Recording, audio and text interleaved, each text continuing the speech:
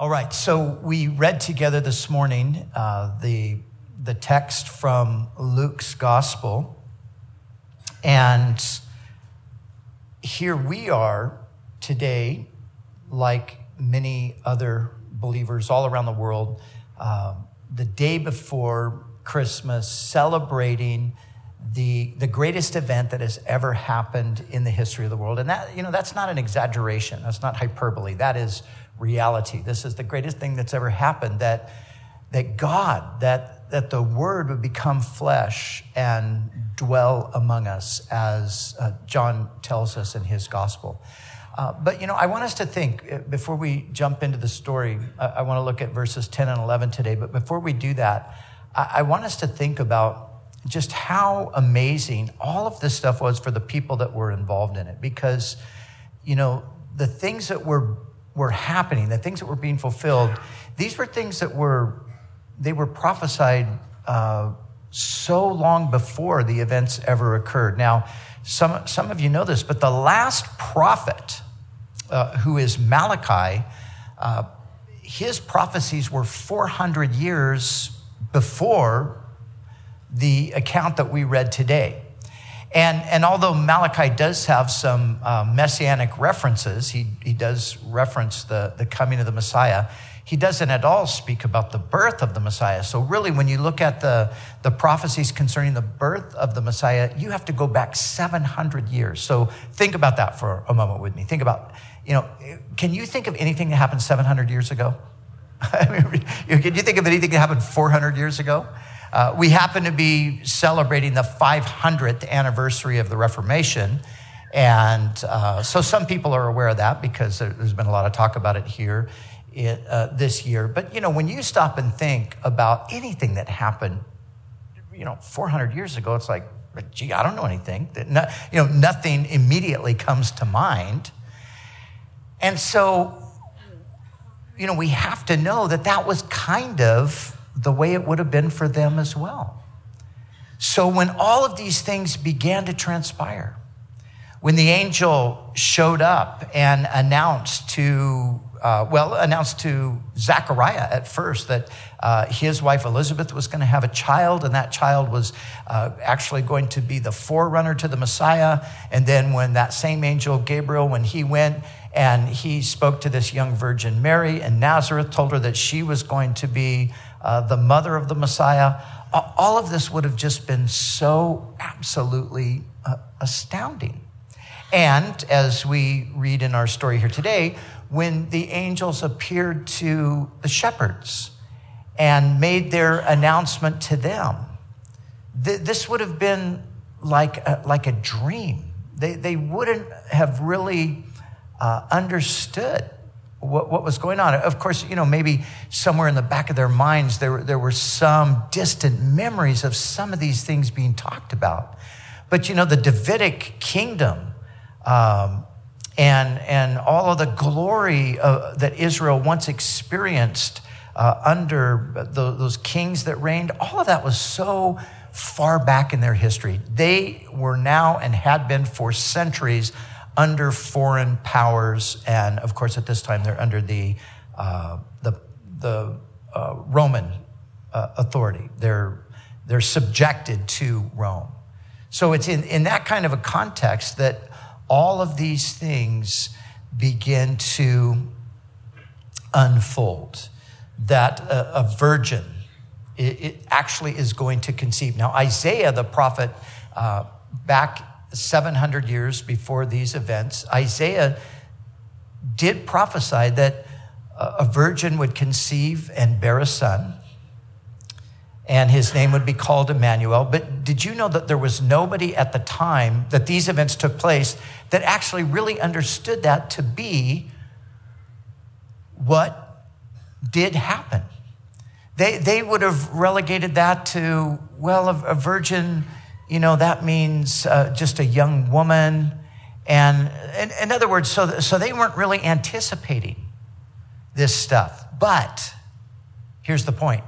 God was faithful. Even though nobody was expecting it, nobody was anticipating it, most people didn't even believe that these things could really happen, that God was faithful, and he brought everything to pass just as he said he would. And so it's a story that goes back centuries. It's an ancient story. Not only when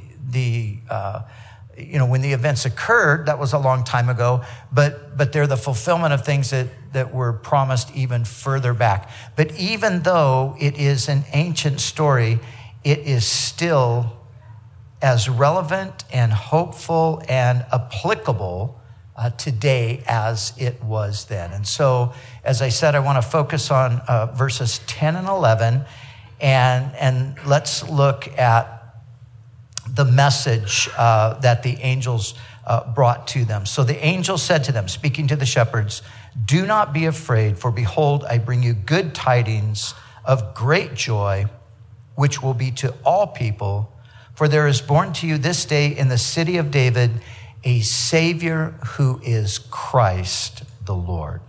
Now, the message, so the angel says, I bring you good tidings of great joy. You know, in the original text, it's interesting because it literally reads like this: I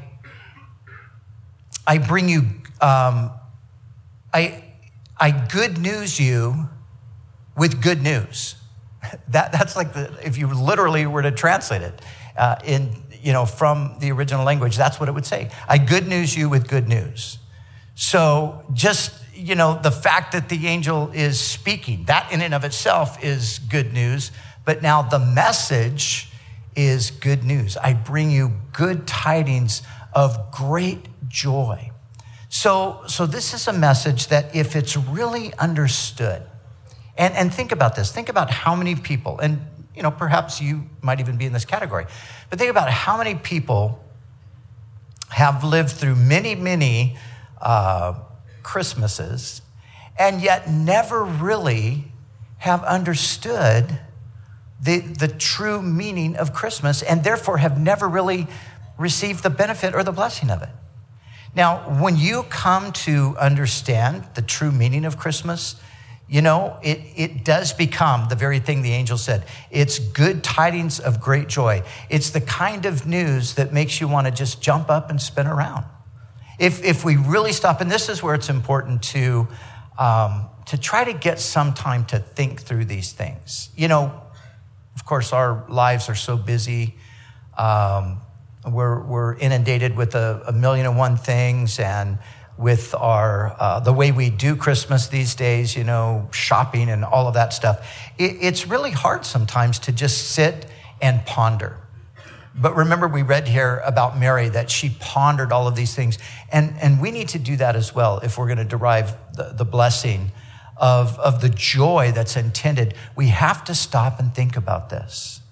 We have to stop and think about who this child was and is. We have to think about all of the ramifications of what he came to do. And as we ponder that, if we're seriously thinking about it and really getting it, it is going to thrill our hearts. It's going to cause everything else, all the difficulty, all the troubles, it's going to cause everything to pale in comparison. And that's really what the angel stated to them. For behold, I bring you good tidings of great joy, which will be to all people. So the Christmas message it's a message for everyone. Some people think in terms of, they think of the gospel, the Christmas message, Christianity. They think of it in terms of, that's for a certain ethnicity, or it's for a certain people from a region, or a geographical area. For example, a lot of people say that Christianity is sort of a European religion. It's a religion for European people, and if you're from the Middle East or the Far East, or the Southern Hemisphere or something, then it's really not so much for you. This is more of sort of a European thing. How did that ever happen? I mean, the story doesn't take place in Paris, right? It's not taking place in London. It's taking place in Israel, the Middle East. But it's a message that is for everyone, because the promise that God would send a Savior into the world, the first real specific promise came to Abraham. And God said to Abraham, he said, I'm going to bless you and I'm going to make you a blessing. And he said, and through you, all of the people of the earth will be blessed. So the message here is for all people, every tribe, tongue, people, nation. That's who the message is for. It's not just for one people group or one nationality. It's for all people, for rich, for poor, for black, for brown, for white, for religious, for non-religious, for whoever. It's a universal message, in other words. And I want us to see as well that the angel, so the angel's speaking in this place here, he's speaking to shepherds. Now, we could say a number of things about shepherds, but here's the one thing that we all know about shepherds. Shepherds were common people. They were common. It wasn't, you didn't need a PhD to be a shepherd. You didn't have to go, off to university and study. If you were born into nobility, you weren't going to end up being a shepherd. A shepherd was something that was reserved pretty much for the common person. But the angel is speaking to these shepherds, and he says, for unto you is born this day.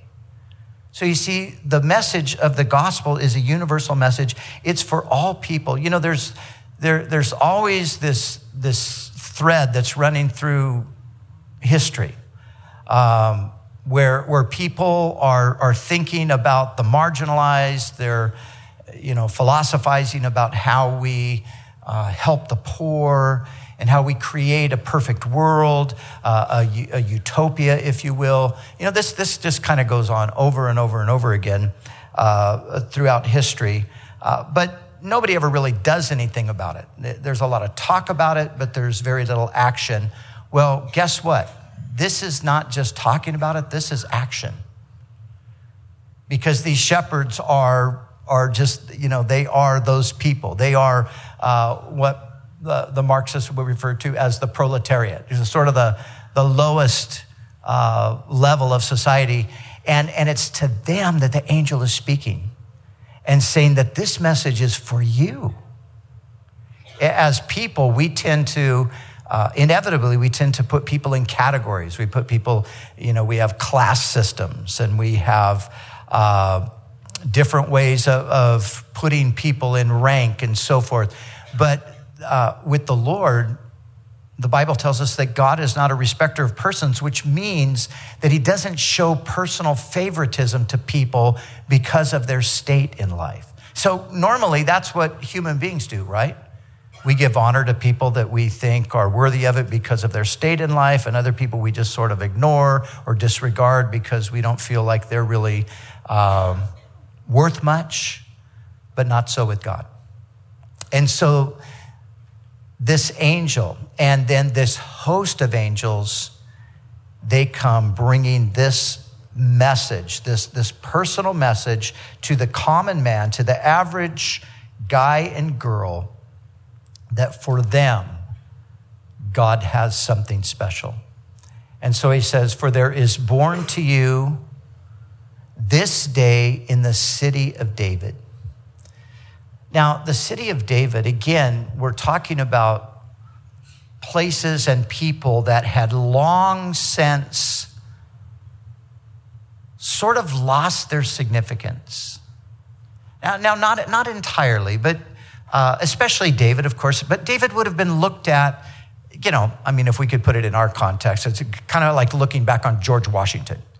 Everybody knows that George Washington was the first president of the United States. And so there's a certain amount of, honor to some degree, that just goes along with our thinking about him. Of course, every time you pull out a quarter, you've got his face there. You're reminded of that. That's kind of how David was at the time. David was this great figure, but he lived 1,000 years earlier. And Bethlehem was the city that David was from, but even at this time, it's still really just kind of a village.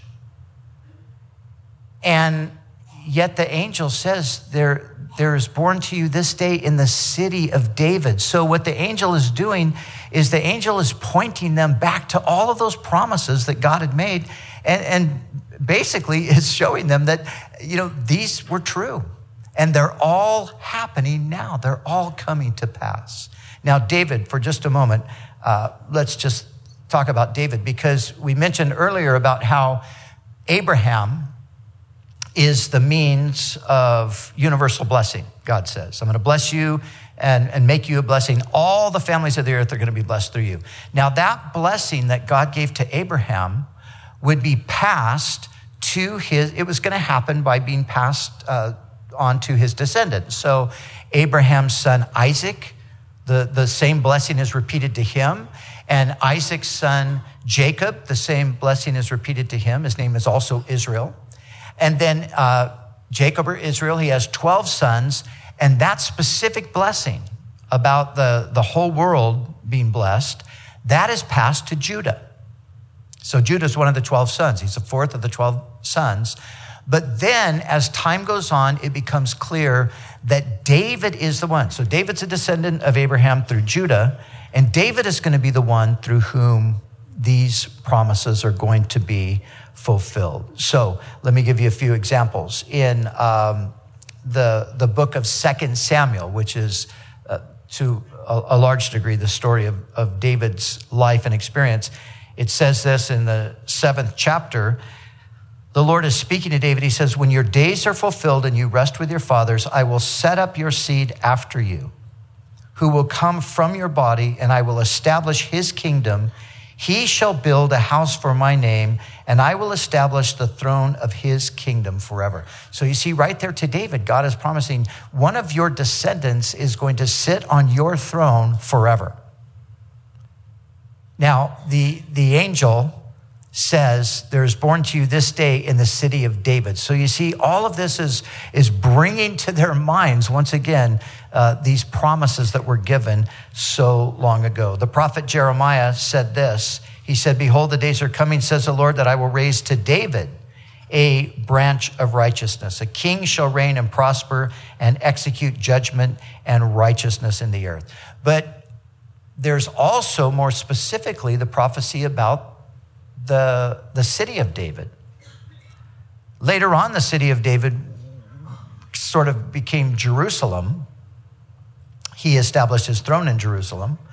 But the historic city of David was Bethlehem.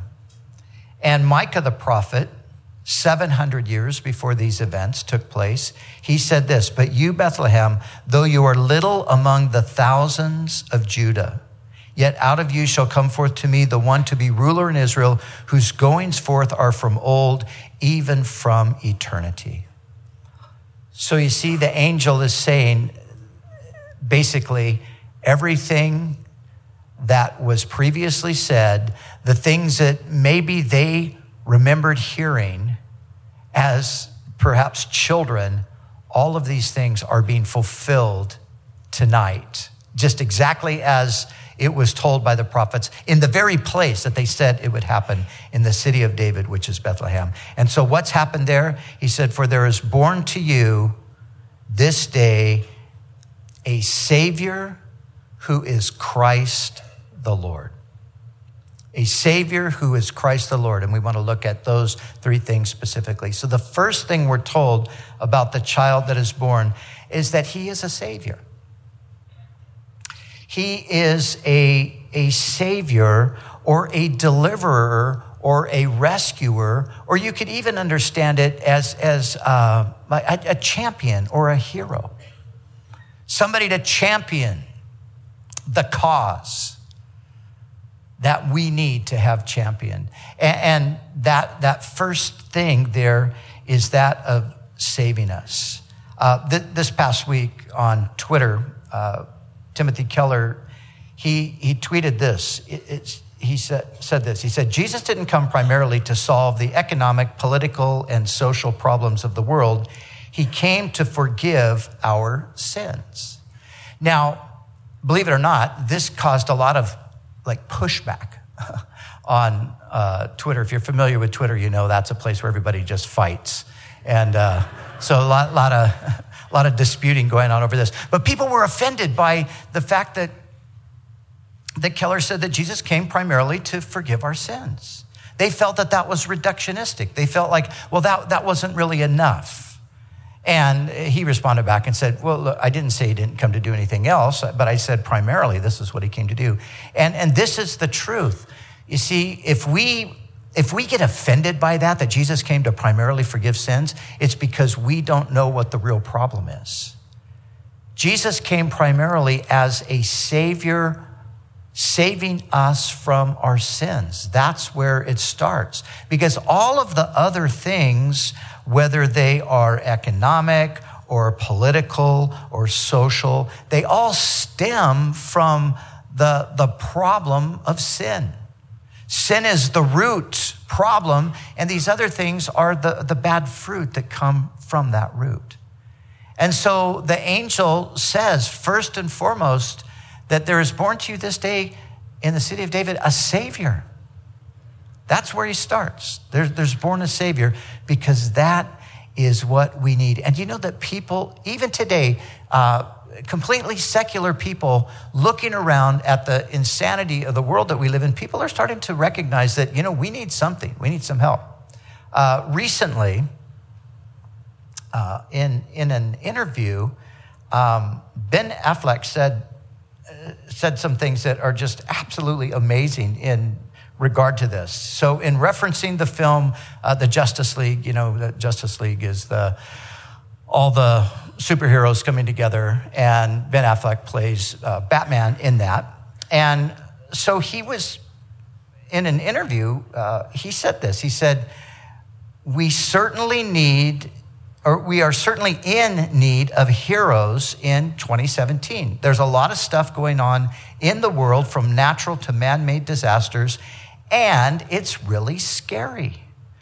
Part of the appeal of this genre is wish fulfillment. And now listen to this. Wouldn't it be nice if there was someone who could save us from all this? Save us from ourselves, save us from the consequences of our actions, and save us from people who are evil. Well, it would be nice. And guess what, Ben Affleck? There is someone who actually has done this. That's the amazing. I mean, can you get any more specific as to what Jesus did? It's like, wow. We got to get this message to Ben, find him on Twitter or Facebook or something. Let him know. Hey, there is an answer to this. But it's interesting. I think the thing that's interesting to me is he's obviously being very candid. He's obviously, got his guard down. He's kind of bearing his own soul. He's talking about the world being a scary place. We need a savior. We need a hero. We need a champion. And that's exactly what we have in Jesus. And so in Jesus, we have the good news that there is someone who has come to save us. And he saves us now individually, personally, but he's going to bring salvation on a universal level. Some people dismiss Jesus because they say, well, what did Jesus really do? He didn't do anything. Wasn't he supposed to save the world? Wasn't he supposed to bring about a kingdom of peace? Jewish people say that. Jewish people reject Jesus as the Messiah because in their mind, the Messiah is going to bring in a kingdom of peace. Jesus didn't bring in a kingdom of peace. He's not the Messiah, they say. But listen, he's not finished yet. And what he started with is he started with individuals, because all of the world's problems stem back to the problems that are in the hearts of individual people. That's what's happening. That's why the world is messed up, because we're messed up. And Jesus came to fix us, to save us from our sins. And so because our problems are rooted in the fact that we by nature, what it means to be a sinner is it means that I've broken God's laws and I'm therefore disconnected from God. And I live in a place of separation from God, and I'm actually living in revolt to God's rule. And that makes for an unpleasant life experience in the, just the sense of my relationships with people and priorities and those kinds of things. But the Savior, Jesus as the Savior, he came to do away with our sins. And in taking away our sins, he brings us to God. He reconciles us to God.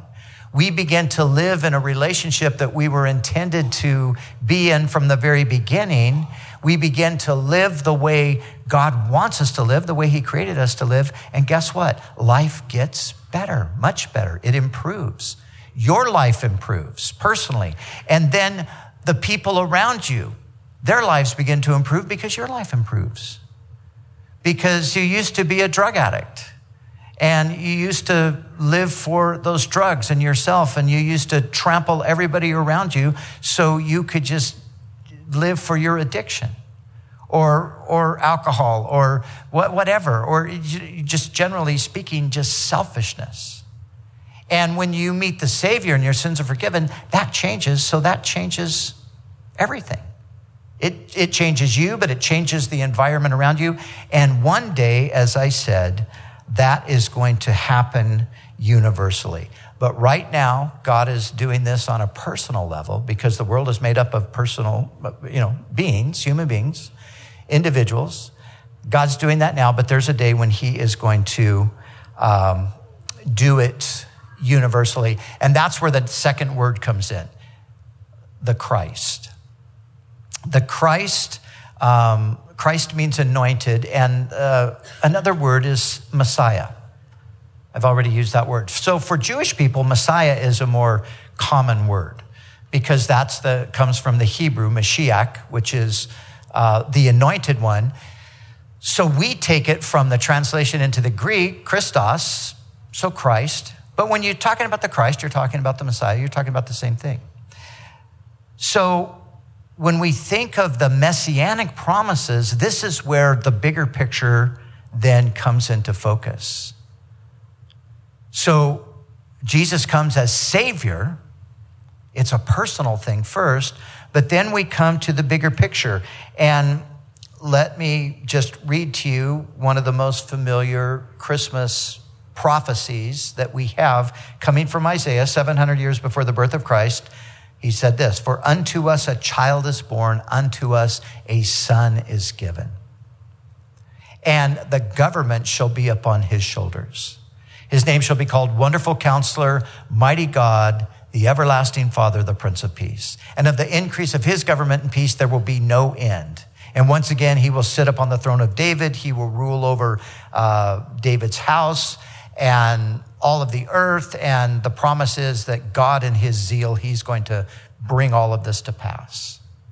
So you see, this is where we see the work of Jesus projected out into the future. So he comes as Savior, he's saving us individually, but as the Messiah, he is going to then apply that salvation broadly and universally. And it's not only going to set up the perfect government, it will not only result in a doing away of that whole political thing that we all look at and think, oh, that's just disgusting. I was talking to a friend last night who's actually a senator, and he was asking me about some things that are kind of currently going on in my own experience. And as I described it to him, he looked at me and he said, "Oh, so it's politics, huh?" I said, "Yeah, you know a little bit about those, don't you?" But when we think of politics, usually it's kind of a bad word, isn't it, these days? Has been maybe for a while. So Jesus is going to get rid of all that stuff. He's going to be the righteous one who rules. But it's not just that.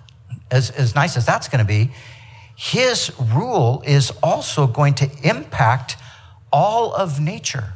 It's going to impact the whole of the world, the whole of the created order, basically. So let me just walk you through real quick. So Isaiah is really the prophet of the Messiah.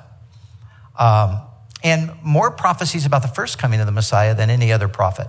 So Isaiah 7:14, the prophecy of the virgin bearing a son, his name being called Emmanuel, God with us. Isaiah 9, we just read it. Unto us a child is born, a son is given. Now, as you go on, chapters 10 and chapter 11, you go further into the work of the Messiah or the things that he will accomplish. So chapter 11, verses 1 through 10, listen to this. It says, a shoot will come up from the stump of Jesse. Now, Jesse is David's father.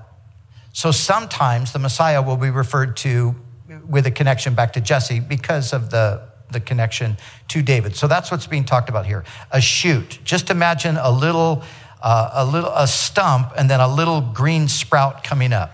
That's what a shoot is, coming out of the stump of Jesse. From his roots, a branch will bear fruits. The Spirit of the Lord will rest on him, the Spirit of wisdom and understanding, the Spirit of counsel and might, the Spirit of knowledge and the fear of the Lord. He will not judge by what he sees with his eyes or decide by what he hears with his ears, but with righteousness he will judge the needy. With justice he will give decisions for the poor of the earth. He will strike the earth with the rod of his mouth, with the breath of his lips he will slay the wicked. Righteousness will be his belt, and faithfulness the sash around his waist. And now listen to this. The wolf will live with the lamb. The leopard will lie down with the goat. The calf and the lion and the yearling together, and a little child shall lead them. The cow will feed with the bear, their young will lie down together, and the lion will eat straw like the ox. The infant will play near the cobra's den, and the young child shall put his hand in the viper's nest. They will neither harm nor destroy on all my holy mountain, for the earth will be filled with the knowledge of the Lord as the waters cover the sea. In that day, the root of Jesse, the Messiah, will stand as a banner for the peoples. The nations will rally to him, and his resting place will be glorious. So when the angel says, for unto you is born this day a Savior who is Christ, that's what they understood. The Christ has come. The one who's going to cause the lion to eat straw like the ox. The one who's going to reverse the effects of the fall and bring rest to the people. But then he takes it one step further. He's the Savior. He's the Christ. But then he adds this. He is the Lord. And now the Lord, when we think of Lord, we should think of the deity. And that's exactly what's being referred to here. In the Old Testament, you have Lord. Lord is used in two different ways because there's two Hebrew words. There's the Hebrew word Adonai, which means the Lord like a ruler. And many times that's used of God. But then in our Old Testament, we also have the word Lord. And whenever you have the word Lord and it's spelled with all capitals, that is the name of God. And that is, I think, Yahweh is probably the best way to understand that. So when they wanted to take Yahweh and put it in the New Testament, they used a Greek word kurios, and that's the word here.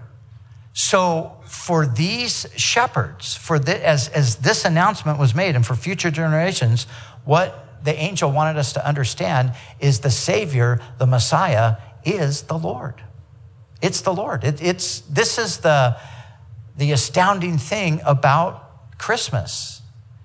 We're talking about God. God the Son. The Bible teaches that God is triune, Father, Son, and Holy Spirit, are all equal with one another. Christmas is that God the Son took upon himself a human body. He became a human being.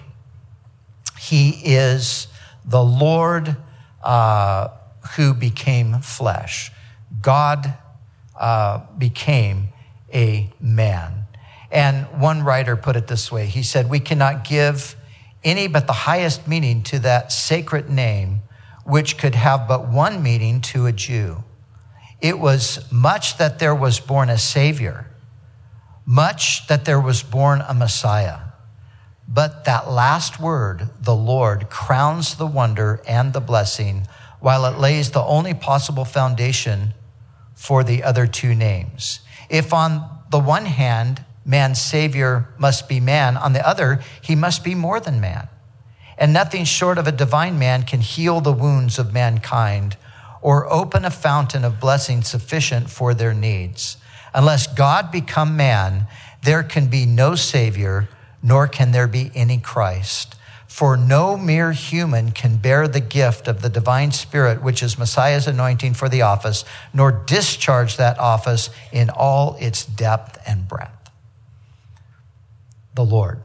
He is the Lord. And Charles Wesley put it like this so beautifully. He put it like in that song, Hark the Herald Angels Sing. Veiled in flesh, the Godhead see. See, it's God. He's veiled in flesh. He comes as a human being. Hail the incarnate deity. So there he's putting in this very poetic manner. He's expressing these great truths.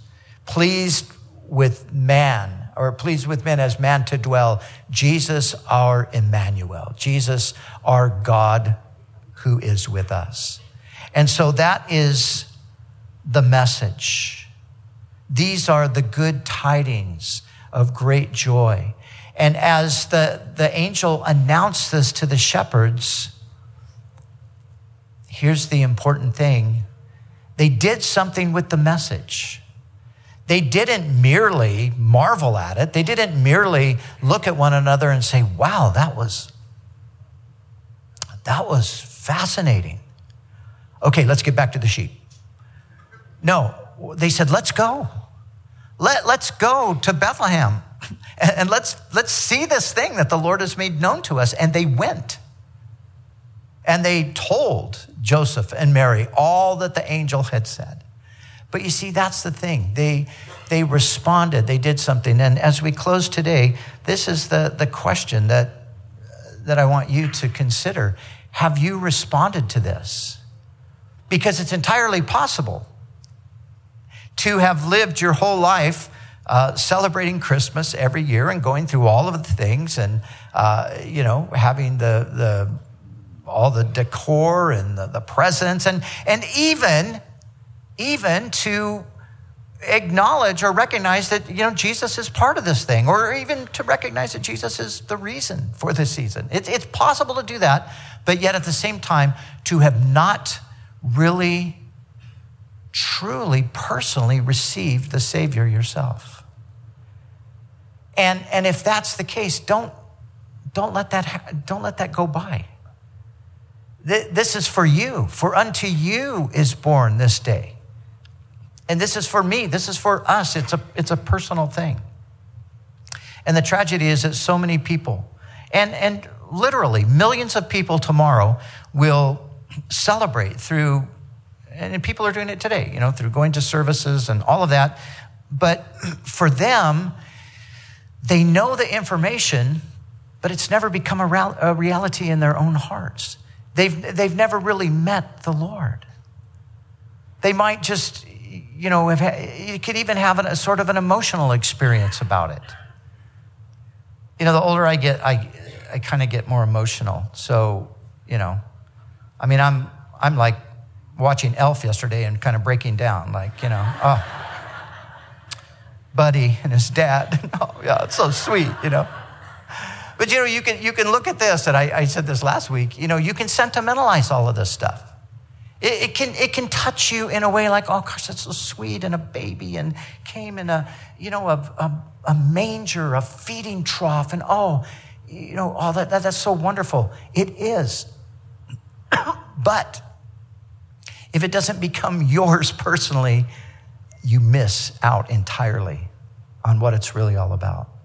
So today, if that's you, don't let another Christmas pass you by without meeting the Savior, who is Christ the Lord. He came for you to save you from your sin, to have your sins could be forgiven. You could be reconciled to God, have a whole new life. Some people say, well, that Savior, I don't know. I don't really know if I'm a sinner. You are. Take my word for it. Just ask the people around you. They'll tell you. We're all sinners. Some people say, well, maybe I'm a sinner, but I don't know if I'm that bad. You're worse than you think, really. We all are. God knows, but he loves us. And that's why Jesus came. For God so loved the world that he gave his one and only son. So open your heart. Receive him. And what a great time to do it, right? So Father, we thank you for this wonderful story. Lord, to hear it again, to be reminded of those events that happened so long ago, but that are just totally relevant this hour, because you sent the Savior, the Messiah, who is the Lord, your Son, Jesus, into this world. And Lord, how we thank you that we are not without hope today. Thank you, Lord, that we are not without joy today. Thank you, Lord, that we're not without peace. And thank you, Lord, as we even consider those things that we read from Ben, Lord. If there was just somebody that could do that stuff for us, thank you, Lord, that you did it. And you're going to even do it universally. And so, Lord, may every heart be opened and prepare room for you today. And Lord, as we go and join together with family and friends and all of that, Lord, may we have time to ponder. Just minutes here and there, just to think about these great and glorious things. So we thank you, Jesus, that you came and saved us. We thank you, Lord, that salvation will one day, it'll stretch across the heavens, and the earth will be filled with the knowledge of the Lord like the waters cover the sea. Oh, we can't wait. We thank you now. Amen.